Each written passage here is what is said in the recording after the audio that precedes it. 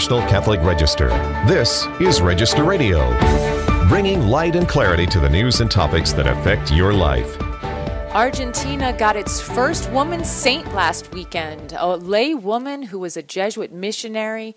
The canonization of Mama Antula brought together two once antagonistic Argentines, Pope Francis and the country's new president, Javier Milei. Catholic News Agency's editor-in-chief, Ken Oliver, brings us the story. Then we turn to National Marriage Week. Although the marriage rate is 60% of what it was in the 1950s, studies show people who are married are happier than those who don't marry. How do we build strong and happy marriages? Witness to Love founders Mary Rose and Ryan Verret join us with their insights. I'm Jeanette DeMello, Executive Director of the National Catholic Register and Catholic News Agency, and your host here on Register Radio. I'm joined by my co-host Matthew Bunson, who is EWTN News' Vice President and Editorial Director. Matthew is in studio at the Washington Bureau for EWTN. He's with Ken Oliver. Ken, this is your first time on Register Radio. He is the editor-in-chief of Catholic News Agency, a former White House director of specialty media, former news director at NBC Radio, and news producer at Radio Marti. Among other journalistic endeavors and public policy endeavors. Ken is bilingual, and he worked for Spanish media outlets before, and he is now collaborating very regularly with Catholic News Agency's Spanish language partner, Así Prensa.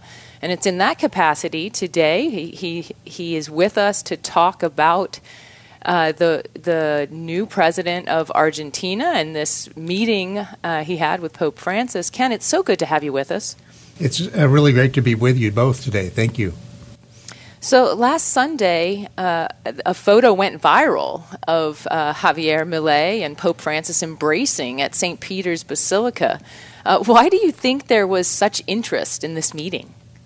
Well, first of all, as you mentioned, it's great that Mama Antula, the first consecrated laywoman saint from Argentina, brought them together. And in this time of reconciliation, that is heartwarming. President Milei is an eccentric figure. He's fascinating to everybody. The first libertarian president of Argentina, and he, in fact, in his Twitter account, he doesn't put president of Argentina. He just puts economist. So he is obviously there's a backstory with regard to during the election campaign. He criticized the Pope with very harsh words in terms of his economic views. And he advocates very strongly for the pure free market approach to economics, and he is really beginning his shock therapy in Argentina. So it was fascinating just to see, Jeanette and Matthew, the warmth of that encounter on Sunday, to see, of course, the cultural empathy. They're both from Buenos Aires, and they're both the most powerful Argentines in the world, and to see that where Pope Francis called him son, in Spanish, and to see his sister, the president's sister, also give the Pope a kiss, and just it was really, really good. And I think Pope Francis also, right after Milei's election, called him and began a rapprochement. So there's been a healthy development there. Well, I was going to say that the contrast could not have been starker between some of the things that Milei said during the campaign. I believe at one point he actually called Pope Francis an imbecile. Is that right? He did, yes. Yeah, so why the change of heart? Perhaps we can say the influence of Mama Antula, but there's also a real political pragmatism at work here too, and realpolitik. Yes, just prior to the election, he was backtracking a little bit and realizing that to reach conservatives in Argentina, he needed to pull back and emphasize that he does want the Pope to visit Argentina. And one of his first acts as president was to make an official invitation to Pope Francis to return to his home country. So, and that was one of the subjects of their conversation. And we know that Pope Francis has said he does want to visit Argentina probably during the second half of this year, but of course that's health permitting. Yeah, you mentioned the free market support that the Millet gives that really is in contrast, too, to Pope Francis's wider approach. I know that a piece was just published on the realities of the differences between the two of them in economic matters. Absolutely. The Pope emphasizes common good, and that he constantly tells us, that free market economics or trickle-down economics doesn't work. It needs to be regulated, as many countries have learned over the years, right? We have to put the poor and the most vulnerable into our calculations about how we deal with our economy. And that really contrasts with Millet's approach. Although I do know that during their meeting at the Vatican, they did discuss a new food distribution system for the poor that the new government is implementing. So I think some of the realities are catching up with President Millet in terms of how much change can be made. And he is encountering opposition very early from his Congress as well, as he tries to implement some really radical reforms and downsizing the government. You mentioned a few things that they talked about in this meeting. So they had a meeting. They met obviously at the canonization, this big warm embrace, and then they met the next day on February 12th, so Monday. And it was said to be an hour-long meeting, which by, our Vaticanistas tell us that that's a very, very long meeting for Pope Francis with a head of state or with anyone. So do we know much more of what they talked about? You mentioned this food distribution and also the hope of the Pope going to Argentina as he's long promised. What else do we know? Well, we know that very morning the Israeli Defense Forces had rescued two Jewish citizens of Argentine who are also Argentine nationals. So Millet came into the meeting very happy about that, and they did discuss the world situation, Millet having just returned from Israel. So that was one area, and in addition to the visit, and I don't know, clearly they talked about the economic program in general, and then President Millet spoke later with the Secretary of State of the Vatican, and they talked about their positive relations in general terms. But we don't know too much more than that. We do know they. Sorry. I don't think we can minimize their differences. There are real, substantial differences, and it all looked very good. But the reality is they are quite opposed in their overall outlook. So the lemon biscuits that Millet brought him aren't necessarily going to be a sufficient peace offering, is that what you're saying? I agree. Yes, and are most of those differences, as you were talking, it's about economics. Their worldviews really differ very, very greatly on economics. And, of course, there is economic strife in Argentina, and that's been going on for years. The Pope has been very critical of the last government as well. But do we know of places where Millet and the Pope may converge rather than diverge? I think in general terms, they all Millet comes from a good place in terms of what has been happening in Argentina hasn't been working. And as we discussed, this meeting was much longer than any other previous meeting with an Argentine president. The Pope's had several, two prior meetings with the predecessors of Millet. So this was clearly they're focused on what can be done to improve the situation for 40% of the population of the country living in poverty, with a inflation rate over 100% on the last few years, and the devaluation of the currency, 90% of the U.S. dollar, basically at this point. And so inflation has been going down in the last couple months under Millet, and there are some good signs, and I think they do share, common good, but Millet is very clear that he made his case very clearly at Davos at the World Economic Forum last month that it's the free market system that empowers people and that liberates people from poverty, and that he makes a very strong case for that model. But there's also more, right? I think we uncovered in the very beginning when Javier Millet was elected that there are some social issues that he would converge better on the church than even than on the economic ones. There are some pro-life expectations. What do we know of that? You're absolutely right, Jeanette. Thank you for mentioning that. He is pro-life, and his vice president is very pro-life practicing Catholic. They haven't made that a priority yet, given the economic situation, but certainly that alignment did help the Millet to win the election. Absolutely. In the time we have left, let's talk about the reason that one of the reasons that Millet was in Rome, and that, of course, is the canonization of a very important figure in Argentina. Yes, Mama Antula. Her name's Maria Antonia de Paz y Figueroa. She was a noble family, and she came. I guess she was born in the 1700s. Lived until 1799, and she was a consecrated laywoman. She was recognized for dedicating her life to the proclamation of the gospel, especially among the poorest, and especially during the time when the Jesuits were suppressed. And she promoted, in the absence of the order, the spiritual exercises of St. Ignatius. And she founded the Holy House of Spiritual Exercises in the Argentine capital. And so she, as the Archbishop of Argentina, of Buenos Aires, said recently, she showed a boldness and apostolic creativity, and really remarkable, considered the founding mother of Argentina. Yeah, as somebody who had such close ties to the Jesuits, I'm sure she was also a great interest to our Jesuit Pope, Pope Francis. Absolutely.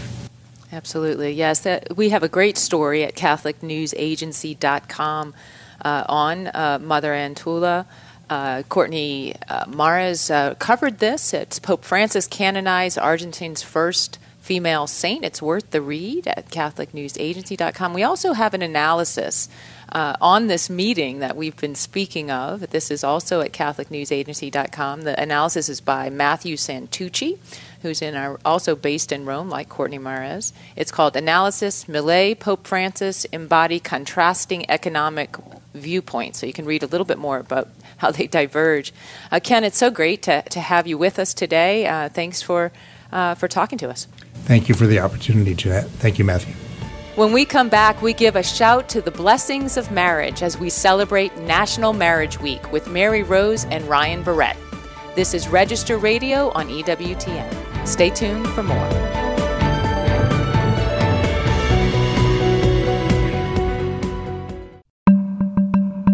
Sacrifice is a profound virtue Catholics can lovingly embrace, especially during Lent. But this year, why not also indulge in something good for your soul? Give yourself the gift of EWTN's National Catholic Register and stay connected to the latest developments and historical traditions of our Catholic faith. Save half off your subscription today. Get the National Catholic Register delivered to your home, office, or parish, filled with spiritual insights on world events, along with compelling Catholic news and information. To get 50% off your subscription, order online at ncregister.com/radio or call 800-421-3230 and mention code RADIO. The National Catholic Register. It's the one indulgence you won't ever want to give up. Call or click today to save half off. The National Catholic Register. Read faithfully. Let's return to Register Radio on EWTN. Welcome back. I'm Jeanette DeMello, Executive Director of the National Catholic Register and Catholic News Agency. I'm together with EWTN News' Vice President and Editorial Director, Matthew Bunson, my co-host on Register Radio. Valentine's Day was this past week, and I'm sure no one missed that, lest the ire of loved ones.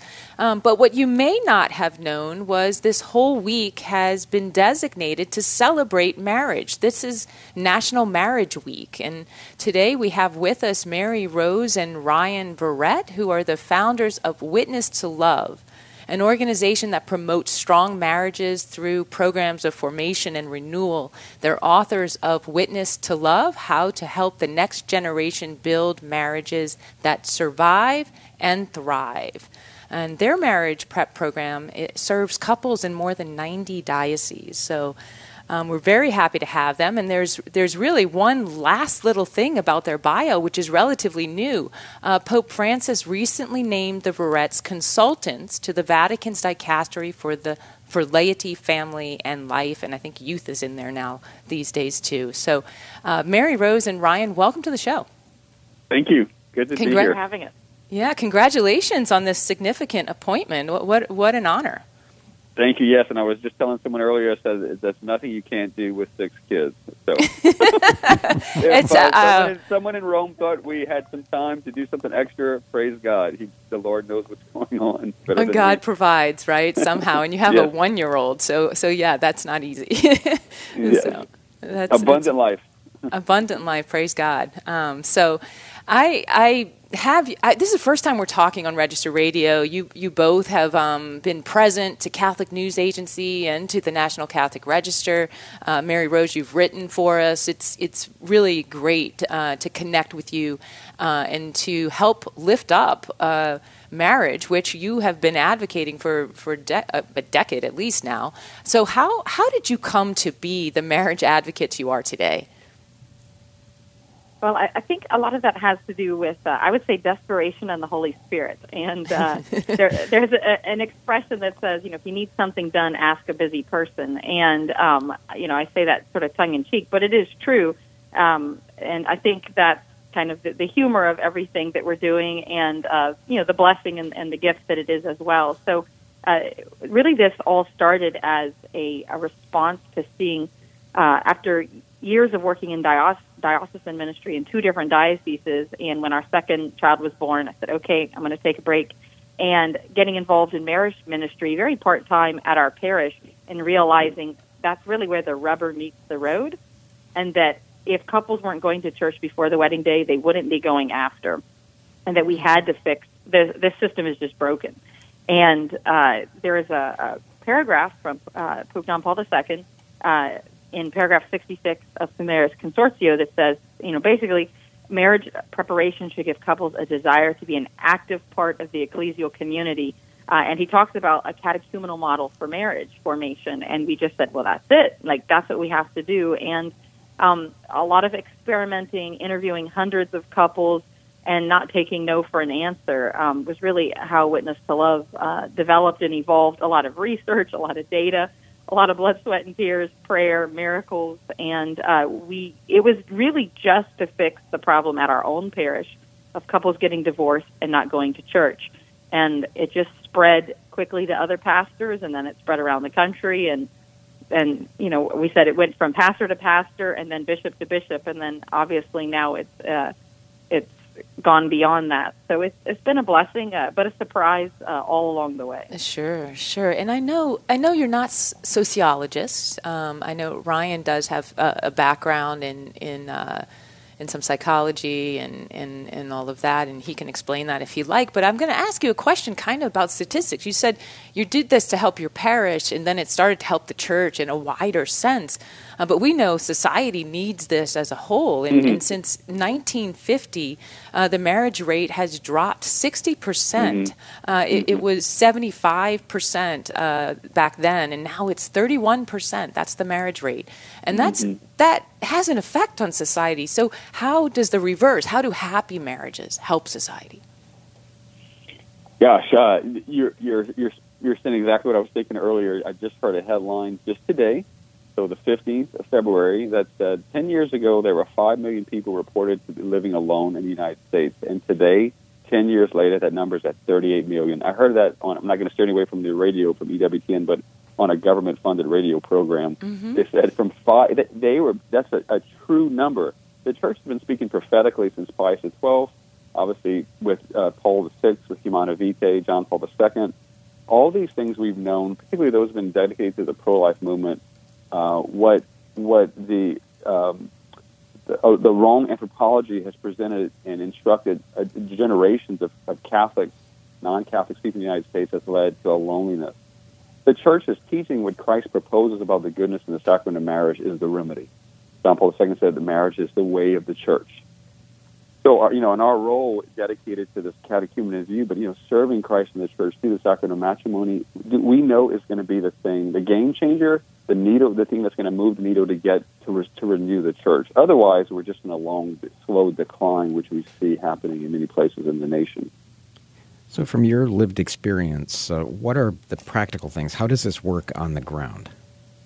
Yeah, we say a key component of witness to love is the saying. It really gets the Catholic anthropology and John Paul II's view that authentic faith formation, authentic catechesis, and evangelization only moves at the pace of a friendship. And this is virtuous friendship. This is the friendship the way St. Thomas and the Catechism talks about friendship and virtue formation. So we say is that the best way to start to catechize and to provide, to evangelize in this new apostolic age that we're in is to start with friendship. The way Christ models friendship and honesty, and that truth, can never be established upon a lie and the correct view of the person.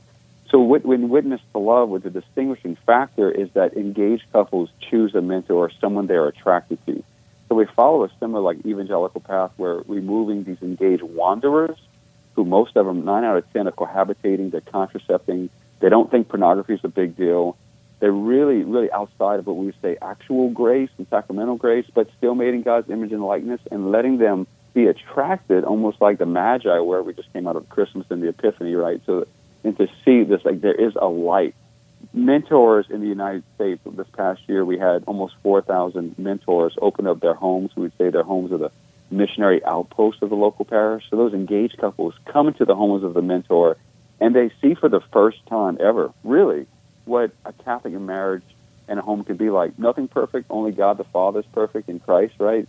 But they can see for the first form, and they see it for the first time, and then that faith becomes a little bit more in flesh in them, and that's when this conversion process can turn, when they go from being wanderers to seekers.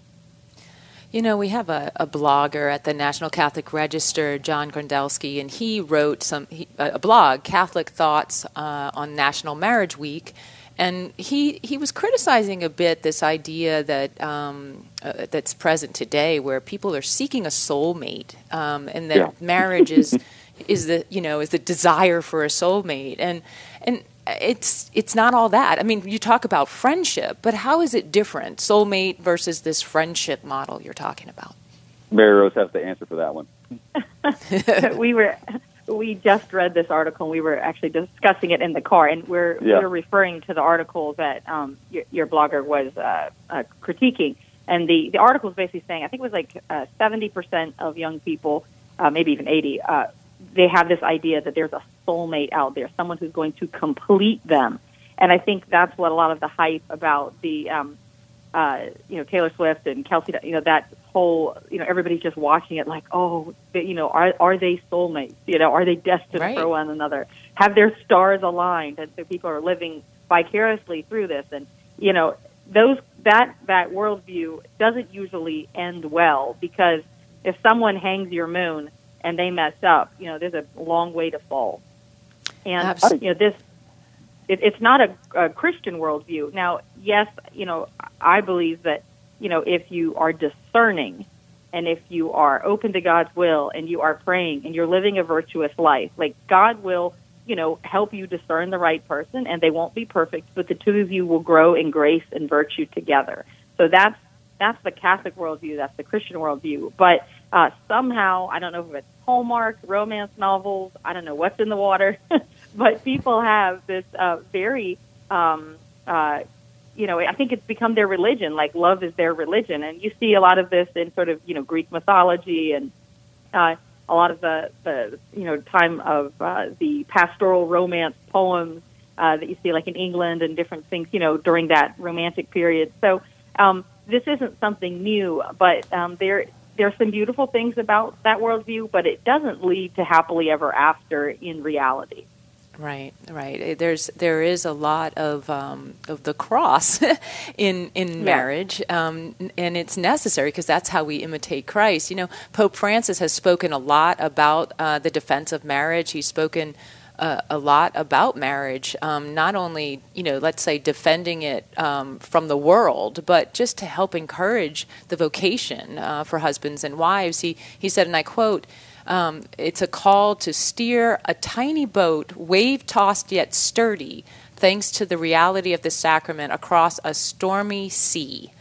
Or at times a stormy sea. And one of the things he says is by virtue of the sacrament of matrimony, Jesus is present in that boat. And I think that's something that we always need to think about, is the third person in a marriage, right? And that's Christ. So give us some tips. What are some lifelines for couples, for married couples who maybe are feeling tossed around in the boat? I would think one of the most important things, and this is an insight we've seen over and over through Witness to Love, you cannot do marriage alone. An isolated marriage is not going to thrive. And so you need to be surrounded with peers who are trying to do marriage with you, so trying to live the abundant life, people who are going to challenge you, that you can call for help, that you can lean on, that you can bounce things off of, who aren't going to demean your spouse, right? So we have a lot of that today where, you tell your girlfriend or your guy friend things about your spouse, and you're not actually looking for a solution. You're just griping. And that can kill a marriage. So it's better to have couple friends who are lifting you and your marriage up. And when you and your spouse pull apart, they're going to push you back together. That is foundational. Also, that you're praying with these couples. We pray the rosary with about 10 other Catholic families every Sunday at 3 o'clock. All of our kids, all of the families. You walk in the door, they hand you a cocktail and a rosary. And we just have a beautiful time together praying, and that's important. Those are great tips, and I know you have many more tips at your website, witnesstolove.org. So I invite our listeners to go there, but also to go to ncregister.com. We've got a lot of good resources and articles this week. I mentioned one. Another one is a book by a book review of a book by Brad Wilcox about getting married and why that's so important in our culture today. So please go to ncregister.com, look up all of these marriage materials, and I pray that God strengthen your ministry, Mary Rose and Ryan, and also for our listeners, that you have success in strengthening your marriages. So remember, for more news, analysis, and commentary, to check out the National Catholic Register online at ncregister.com. Thanks for joining us on Register Radio on EWTN. For Matthew Bunson and today's producer, Michael McCall, I'm Jeanette DeMello. Until next week, may God bless you.